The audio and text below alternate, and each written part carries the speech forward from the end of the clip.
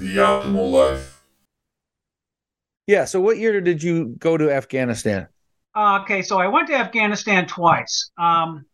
First time I went in 2008, and I was there for about 4.5 months. And then I came home and I tried to restart my architecture business, and it just still was part of the recession. And so then I went back after that in about 2010, and I was there for 4.5 years. Why did you go out there initially? Well, initially it was kind of the feast or famine. I had my own architecture business here in Portland for over 30 years, designing like over 700 and some homes and some hotels and things like that. And usually had around anywhere from 5 to 10 employees working for me at the time. And we hit the recession in 2008. And I always kid people that when your neighbor's out of work, it's a recession. When you're out of work, it's a depression. And at that time, I was in my late 50s, and my wife and I thought we could work our way through it. I refinanced my house to be able to make payroll, and it just kept going and going. And finally, it came to the point where I had to lay everybody off, and that was a gut-wrenching experience since one of them was my son. And I started going around looking for work everywhere I would go. I mean, I went to Costco, I went to Home Depot, I went to everywhere. And I live out here in the Portland, Oregon area. And when I went to Costco for a new store that opened up, they said we got 80 positions and there's 4,000 people that apply. And so I just get desperate. My wife was a stay-at-home mom. I have 3 sons. And so we were just looking around. And through a coincidence that my son was at the U.S. Naval Academy at the time, they introduced us to a contractor who was doing work in Iraq and Afghanistan. And so I thought, oh, I can do stuff remotely, send them the drawings, that type of stuff. So we flew back east and met with him. And the first thing he said to me was, I don't need any more architecture engineers. I got plenty of those, but I need what's called a country manager. And I had no clue what that was. I'd never been in the military. And I said, okay, what do I do? And he says, well, first of all, I got to ask, is that your wife standing right there? And he goes, yeah. And I go, yeah. And he says, just a minute. He walked over and says, do you have any problems with your husband going to Afghanistan? And my wife turns around without even missing a beat and goes, yeah, sure. No, go right ahead. So we've been married 40 years at the time. So I guess she was pretty secure in the relationship. So make a long story short, I ended up signing on with them, and with $300 in my pocket, a one-way ticket to, first of all, Baghdad, that's where their headquarters were, and no contract signed, nothing, left by myself on a journey that was unbelievable, that I never could have planned out any other way. So you land in Afghanistan, you say goodbye to your family. Right. This is not like you're 21 years old. You've got a full-blown family. You've got grown kids. Right. You've got a wife of 40 years, and you say goodbye in your late 50s to go start a new life, or at least for a period of time, in a war-torn country. Right. And just to kind of regress a little bit, during the Vietnam War, my number was 72 in the draft. And we had the draft going there. I happened to be going to college at the time at the University of Oregon. And they said, well, we'll just give you a student deferment. And when you get out of college, then you'll go to Vietnam. Well, when all my buddies come back, some didn't, from Vietnam, they said, hey, put this off as long as you can. It's not a good deal over there. So I thought, okay. So I went to the selective service once I graduated, and they said, hey, we're thinking about going volunteer. We'll call you if we need you. So I never did do any military service. So I always kind of felt a little bad about that. All 3 of my sons have served in the military, one in the Coast Guard, one in the Navy, and one still is in the Army. And so when this opportunity came up, I thought, well, okay, this kind of way to help back with my country. And when I went and told my mom and dad, my mom cried and said, you avoided going to Vietnam and now you're volunteer to go to Afghanistan. I said, hey, I need the job. And when I got over there, first thing was a shock to me was what we call gray beards, kind of like what I have now. I'm 72 years old. So were all these people over there that were in the same boat I was.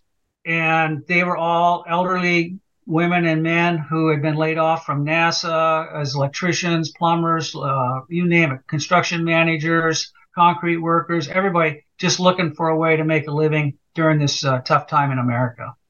So you were employed by who at that point? So how it worked over there, it gets a little complicated, but the first time I was over there, I was employed by a contractor. who would seek out to get contracts from the government to build things, roads, camps, schools, things like that. The second time, just to kind of differentiate from that, I actually worked for another contracting company or several contracting companies that oversaw the construction of these projects. Some of them were done by the Army Corps of Engineers, some were done by local crafts and tradesmen, some were done by foreign countries, but it was all U.S. money. So they had to have somebody trying to keep an eye on and overseeing what was going on with the dollars and the projects actually got built. I just am trying to put myself in your shoes, though. Back to what we were saying. Right. You get over there, you land in this war-torn desert. Again, I know it's the desert. Right. It's not all desert, but you land into in this part of the country. It's in the Middle East. You clearly don't look like you belong there. Right. Your family's back at home that you've had for all these years. Right. When that first night, where do they have you stay that first night when you go to bed? Okay. Well, let me back up just a little bit for that. So the first time I went to Afghanistan, I lived in a house outside Kabul, the capital. I thought I was going to be on a military base. And so I lived in this house with 2 Christian Lebanese as my bodyguards. I mean, you couldn't make this up, Nate. It's like right out of a movie. And the characters that I met in this opportunity was unbelievable. But so I met the people at the airport. My bodyguards, I had bodyguards all the time, these 2 Christian Lebanese. Before that, when I was in Baghdad, just to regress just a little bit, I was there for like a month or so of training, get my idea of how things worked, how things would go on. Even though the president of the company told me, and when I asked him what my job description was, he says, you'll just figure it out when you get there. And it was just one unassurance after another. So when I first got at the airport in Baghdad, I was instantly pulled aside, away from at least the group that was on the plane, and they told me my visa was no good. Well, they shook me down for $150, took half what I got, but when I got finally out of the area, there was a sign there. It said, Mr. Walton on it, and I was relieved. And then the guys hand me this bulletproof vest, which I'd never had any idea how to put on. And to make a long story short, it was they put me in a car and just started driving down the highway all through Baghdad and that area, just like leapfrogging through traffic. And Rich, I have to stop you. I have to stop you. This is fascinating. Yeah. You land in Afghanistan. Right. You're almost 60 years old. Right. You should be like getting ready for retirement in 5-6 years. You land in Afghanistan with $300 to your name. The first thing they do is they shake you down, and now your net worth has decreased by 50% in a very short period of time. Yeah. And then you get thrown into a vehicle with a bulletproof vest driving to God knows where. Right. And you got, what is going through your head? Were you thinking to yourself, like, what is this? What is happening to my life? Did you have suicidal thoughts? Did you ever, where were you at emotionally? What was going on?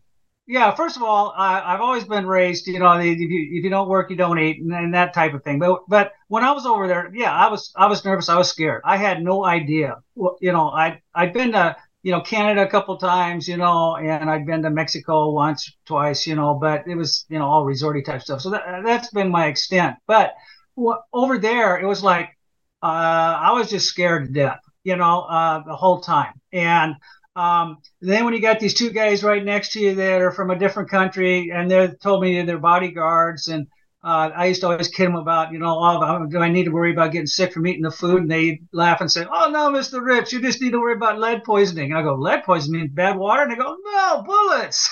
And so I think it was just, my head was just spinning so much. And even at the airport, I was met by an Afghan general, and and it was a former warlord.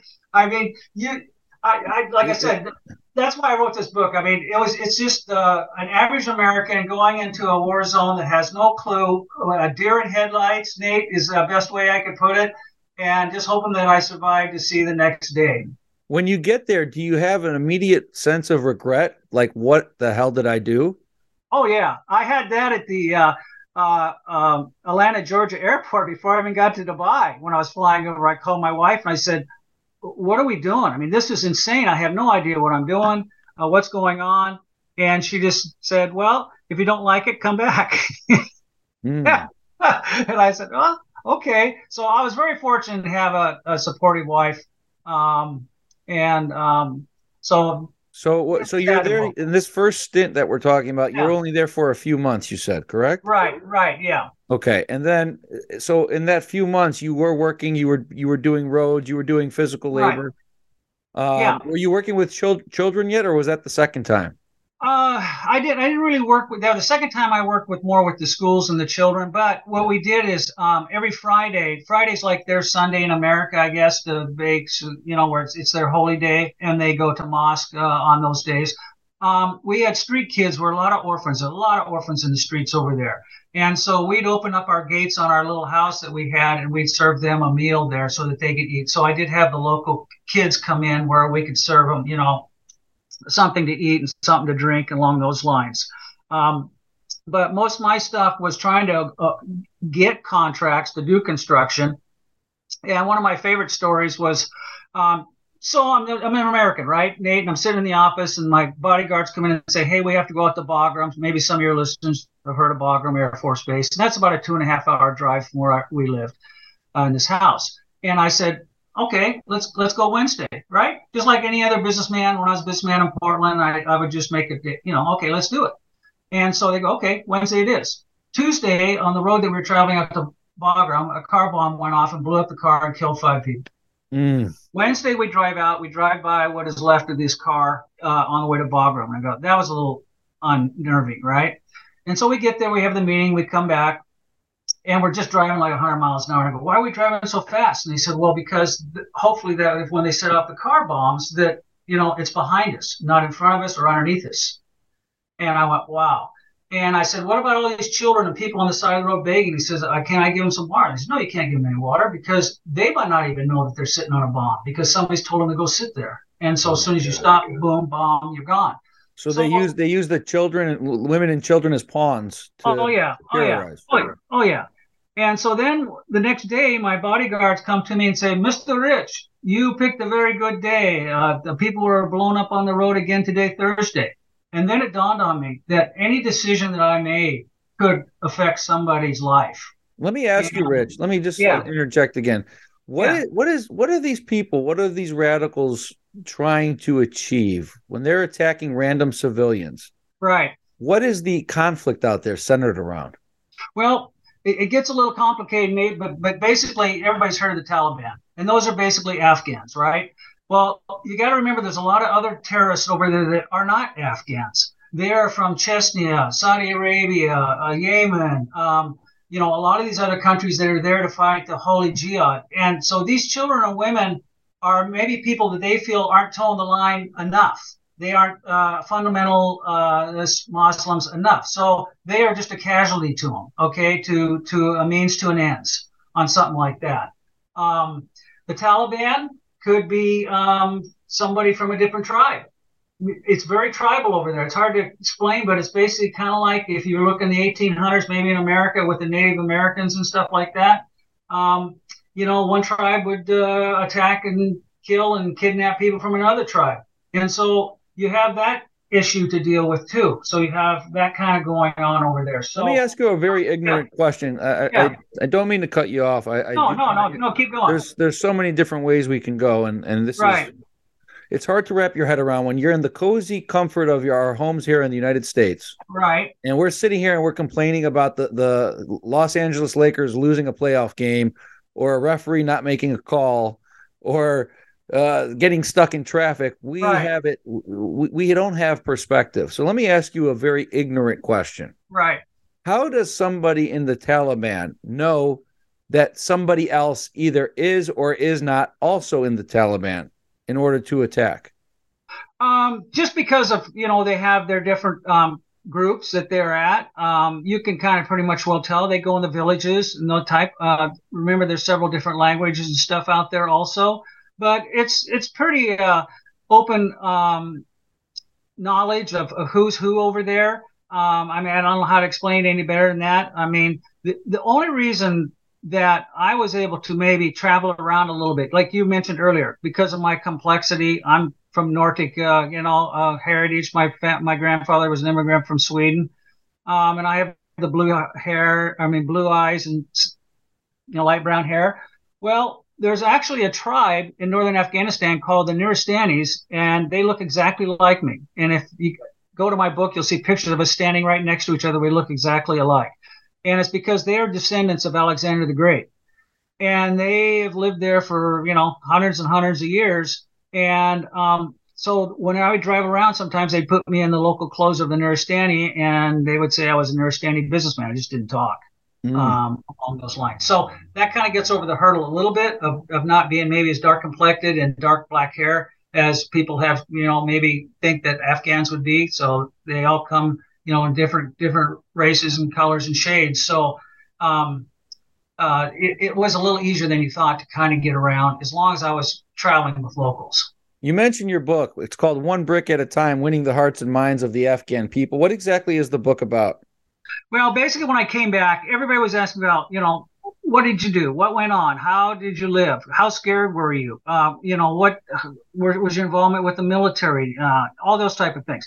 So somebody said, well, why don't you write a book? And I thought, yeah, how hard could that be? Well, it was really hard. It took me 4 years. But anyway, I just started writing down all my stories and everything, just trying to relate to people that I had no agenda. I was just a civilian businessman going over there, just trying to do a job. And eventually it morphed into more than I ever would anticipated, with doing schools for girls and boys out in the villages and those type of things. I worked with the Navy SEALs. I worked with Special Forces, doing things people don't think about. When those different outfits go to different parts of the country and stuff, who builds where they live? And so a lot of times in my book, it goes in more detail how I was picked up by helicopters, dropped off at sites, figure out what we had to build, mostly little tiny buildings and shacks, but still it was cover from the elements, and bring the materials up there and work with the local people on how to do it. Of course, I don't speak the local language. They don't speak English. So it got to be really interesting. Plus, 80% of the people in Afghanistan cannot read or write. Wow. So that creates a whole nother scenario of how do you work with somebody. And I was just tickled pink working with these people, and became really endeared to them. I had no doubt that many of them would protect me with their lives. And I did have a bounty, as did other contractors over there, like $500 for building girls' schools. So you learned a lot about the children. I believe you talk about how important the littlest things to them are. Just handing them a pencil. Tell us a little bit about that story. So when I first started going into the villages, I'd have pencils, of course, stuck in my, depending on if I was wearing civilian clothes or military clothes, because I went both ways. If I traveled with the U.S. military, I had to wear military clothes. If I traveled other ways, I wore civilian clothes. But I'd have these pencils, and the children would see these things, and I always, a lot of times, had interpreters with me sometimes, and they all wanted the pencil. And what was explained to me after a while was that because they cannot read and write, and the pencil almost became like a Harry Potter kind of wand, magic wand, and they just knew that this instrument could actually write things and communicate with things. And so no matter where I went, there was like, I wouldn't say hundreds, but they would say like 50, 30, 40 kids all around me, surrounding me all the time. And that became a real problem for my military detail, because they were afraid that somebody would walk up to me and set off a bomb, or somebody. There have been instances where, a teenager would walk up and stab somebody, with a knife. So there was that balance that they had to do a lot of times with, how much they let me get involved. Well, when I was out on the bases or outside the bases on my own, that wasn't the issue, because I was on my own. So they would just, flock around me, and I'd always carry like a bunch of pencils and stuff to give to them. But I think they thought you were the magic man with the pencils. They did. And not only that, the elders thought I was like unbelievable because of my age. The average life expectancy over there is 45. So when they find out that I'm 60 years old and look the way I look, they were just like shocked. About. Well, hey, you look damn young. I'll give you that. You don't look like your age. You look maybe about 10, 15 years younger. So you're doing Thank something you. right there. Yeah, Something was right. right there. You stayed away from the radiate. What do they call the bullets? Lead Oh, poisoning. You stayed away from the lead poisoning. yeah, but they do have the radiated bullets too that I was around because you're riding on helicopters and they're there. But yeah, yeah, that's there. So I want to understand. You came back for a period of time after the first stint was 4 or 5 Right. months. You came back, and then would you say 2010? You go back for like 4 year stint. Yeah, yeah. Now, were you by yourself, or did your wife ever come? No, no, she can't go to Afghanistan. But what she could do is she would go to Dubai, and so she'd fly there, which is like a 20 hour flight. And then I would fly from Afghanistan to Dubai, which is about 2.5 hours. So Gotcha. I would meet Okay. her there every 6 months or something like that, Wow. Wow. for a week. Um, Okay, so you and then guys still saw each other periodically, not very yeah, much, but yeah, yeah, periodically throughout yeah, those 4 years. yeah, Um, exactly. so you're back now in this 4 year stint. When you're looking around, like when you walk the streets, what is the feeling like? Is it again? This is ignorance. This is Yeah, Hollywood. This is Hollywood. I'm picturing the little markets, very crowded. yeah. People walking around, women covered from head to toe, of course, and potential extremists lurking in the markets, and you never knowing when the next bomb's going to go off. Is that a fair assessment, or am I crazy? No, that's a fair assessment. Some places were a little bit that were a little bit more remote. The streets maybe not be crowded. Where there'd be people on them, but it wouldn't be like as you get towards the bigger cities, or towns or villages, then of course you get a bigger population, you get more people crowded and that type of thing. The streets are dirty. Everything's brown. I don't know how to explain to you. Even the dogs are brown. I mean, everything is brown. Um, because of the devastation of all the wars. They used to have forests, they told me. They used to have gardens. They used to have a lot of things there, but no more. It's Do the all. Afghan people generally like Americans? They do. They generally like Americans, especially at the beginning, when we just started, going over there. They liked Americans, but that's kind of hard to generalize because um, you got good Americans, bad Americans. You got good soldiers, bad soldiers, just like anything else. So you got people that treated them really nice. And then I was around where people would go over there and work and they treated the people horrible. They're Mm. just there for, especially the ones that work for the government. I'm sorry to say this, but, like with the State Department, things like that, they're not my best. Don't get me on that. So, but they're there for promotion, to check a box off on my resume, move on to Switzerland or some other nicer assignment or that type of thing. So I always said that, we were there. Well, originally when I was there, we were 15 years there, repeating a year over and over again. Right. So back to the kids too. I'm Yeah, curious. When you're looking these kids in the eyes, these beautiful, innocent children, right, they're looking at you. You're the magic wand with the pencils, and right. the simplest things in life bring them joy and happiness. And you're saying, wow, I mean, this is my purpose. This is my mission to help these kids, watch them grow. Does it ever occur to you, though, while you're staring at some of them, going, some of these kids may end up being radicalized as they get Oh, older? for sure. Yeah, for sure, for sure. That What, that what was that? always What was that kind of feeling like for you? it was gut wrenching. I mean, you try to say, okay, I'm the face of America. I try to put my best foot forward. A lot of bases that I was on, the U.S. Americans couldn't leave the base. People always say, well, how'd you do it, Rich? I said, well, I'm a civilian. You can just walk off. And they go, you just walk off? And I go, yeah. And I would be out there working with the locals out there, knowing that at any point in time I could be kidnapped, killed, or whatever. But it was just worth it to me. And I just figured, you know what? At my age, I want to give something back and do something. And as I got more and more involved with the locals, and the interpreters, I had one interpreter lady one time. Pashtun's one of the languages. She says Pashtun looks good on your face. As I was trying to talk to the children and the people and the kids and stuff like that they were there, and I try to do different things. Like I'd take their pictures with my camera, and then the next time I'd come back to the villages, I'd hand them the pictures that I gave them and of them and stuff like that. Wow. Um, Wow. Incredible. um, yeah, and so I'd see these kids walk to school, miles and miles and miles with sandals, just trying to learn.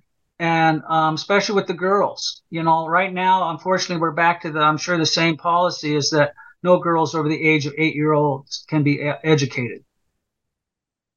So the law in Afghanistan is that if you're north of 8 years old and you're a female, you're not allowed to go to school?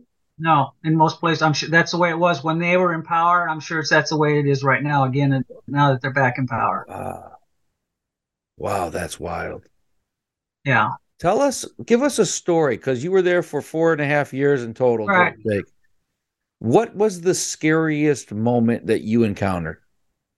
Okay, I'd like to give you a humanitarian one too, but I'll give you the scariest The one. humanitarian one, nobody cares about that nice stuff. Come on. Oh, We, no, we want you'll like this all story, right. How Steve. about you give us both? I'm totally Okay, joking. let me give you this one. So, this goes back to being a naive American, right? So I lived in this house, and I had a lady that would walk to in her burqa every day to my house to clean it. Okay, and so being the naive American, I went to a military base and I bought one of those brushes that you clean a toilet with. You familiar with those, Nate? These swirl around the bowl. So I Right. had my interpreter tell her this is a brush to clean the toilet. Well, I didn't realize that she would take that because she lived in a mud hut with no electricity, no indoor plumbing, nothing there, as a universal tool. So one day I was wondering why I was always sick. So I looked in there, and here was her cleaning the toilet, right? With that. Without washing it off or anything, she went over and she cleaned the mirror. All right. Without washing it off, she went over and pulled my toothbrush out of the cup and cleaned the cup and my toothbrush. And so Wow. I couldn't get mad at her because she was just doing what she thought, they should do. So, Right. um, and so that was kind of my humanitarian. Probably two kind of scary ones. One was where I was on a base and it was hit with a suicide bomber, and it actually killed some of the military, the U.S. soldiers that on other missions protected me. And so my job was to go out. I volunteered to do it so that a lot of the U.S. American soldiers wouldn't have to maybe endure this kind of thing. And I went out and had to do what they call recovery and had to recover all the um, dead people and that type of thing on that. And of course, then you're always worried about secondary attacks. On more of a You had to lighter go. Was side, that the first time in your life that you ever had to do something like that? something like that. That wasn't the first time that I was kind of semi blown up, but But that the was the first time first time in your life that you had to go out and literally mop up these dead bodies to this that terrorist was the first attack. time I had to do that. That was remains detail. Um, on a What lighter was note, that feeling like, Rich? What was that? What was that? it was. Well, first I didn't know if I would not throw up. Okay, with that because I had never been a. Fortunately or unfortunately, I grew up, hunting and fishing in the Northwest, that type of thing. My dad was a meat cutter and a butcher, so I mean, not to get too much detail, but so I was kind of used to that kind of stuff, but I still didn't know how I'd react to it. Right. And so this might be kind of a little hard for some of your listeners, but basically, I had to put in my mind when I was looking down at the different body parts and things like that that it's no different than elk hunting, No different and than so elk hunting. I had to Mm. try to desensitize myself with that type of situation. That's interesting. That's interesting. Did that desensitization? Did that when you desensitized yourself? Did that work? Or It worked to a point. About a week or 2 weeks later, I was at a meeting on one of the bigger bases down in Kandahar. I had to go in for a meeting, and I had some people ask me about that, and I still probably was shocked. Not probably thinking a clear head. And I had a bunch of people say, well, "What was it like?" And I said, "It was like a slaughterhouse on fire." And then I saw the shock on their face because I worked around slaughterhouses and things like, and all the hair and that kind of stuff being burnt and cooked. I thought, wow, I probably shouldn't say that anymore. And so once out there, you can't pull it back. Just like now, I can't pull it back. But that was the feeling I got as just as a civilian, put in that kind of situation. No training, no whatever you want to call it, can prepare you for those kind of horrors. that's terrible. What was the other one that you experienced? Okay, the first time I'd only been in Afghanistan for a week. Okay, and I met this Afghan general. I love him, but he was basically a former warlord. They all put on different hats to make money from America. And so he just got through telling me how safe I was going to be in my little house, how he's going to post soldiers down the street and have helicopters in the sky and all this kind of stuff. And so I'm just naive, I've been there a week. Okay, all of a sudden this car bomb goes off on the other side of our little wall on our property.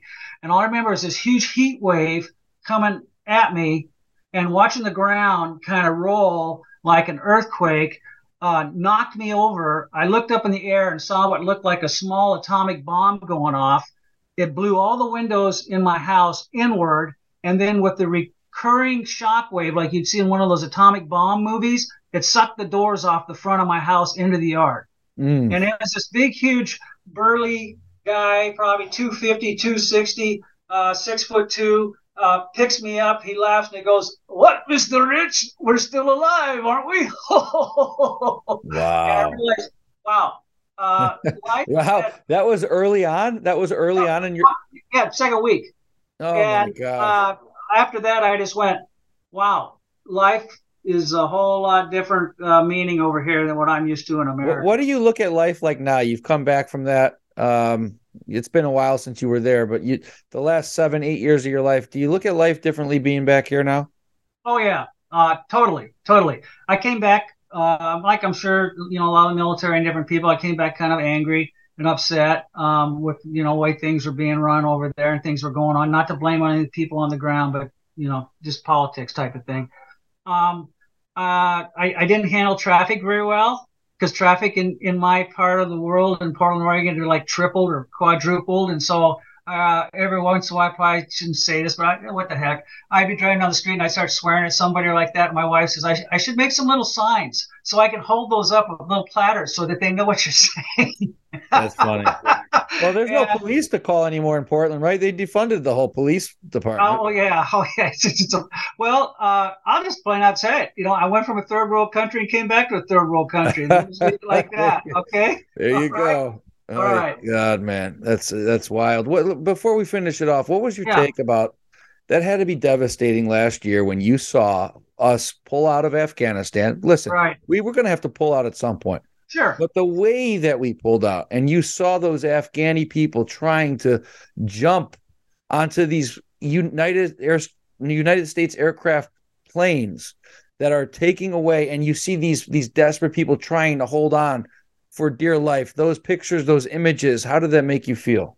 I was sick to my stomach. My wife said she'd never seen me yell and scream at the TV so much. Now, I'm not saying I had all the solutions, but it hit home really hard because I worked on Bagram. Okay, I knew what was there. That base was impenetrable to a point. All right, the Russians had it before we had it, and we made it even more. That thing was total. We didn't do it, but the Russians had mined that thing all the way around that thing. So you just weren't going to do no sneak attack on that place, okay? And just its location and everything that was available, it didn't make sense to people. I tell people, they said, "What are you so upset about?" I said, "Well, that place was like a base, all right? Where they tried to evacuate out, it would be like driving out to the Portland airport, okay? Mm-hmm. And that's kind of like what you had going on there. And just one thing after another. I don't know how anybody, Nate, that was there like me, and I'm certainly not military, but just from what I saw, could have done that and went along with some of the things that they said and didn't say. I knew the worst of the people were in that Bagram prison. Mm-hmm. I worked on that. So I knew when they got out, it was just going to be, insane. Just to leave all those people behind, we finally got one of my last interpreters out. I mean, I had nothing to do with it, but he emailed and let me know that him and his wife finally got out, but the French had to get him out. That was another kind of kick in the stomach to me, that why didn't we get our own people out? As I understand it, there's still some over there, but everybody'd say, well, just make your way to Kabul. No, it's not like that. You got like 3 roads in the whole country that, go from one place to the next. And some of these people are in other cities that there's just no way they could physically get there, even if there wasn't a war. So, yeah. Terrible. Well, bad policies do have consequences, and we've seen that firsthand. We mentioned your book, One Brick at a Time. We will link that in the show notes. Anywhere else you want folks to go, website, social media, etc. Sure. Yeah. So you can go to, my website is www.onebrickataTimepress.com, and that has my blogs on there, has articles I've written, and of course then has a link to the different podcasts that I've been on. Beautiful. And we'll make sure we link that up in the show notes. Rich, this was fantastic. Thank you so much for the insight, and best wishes to you. Oh, thank you for having me, Nate. I really appreciate it.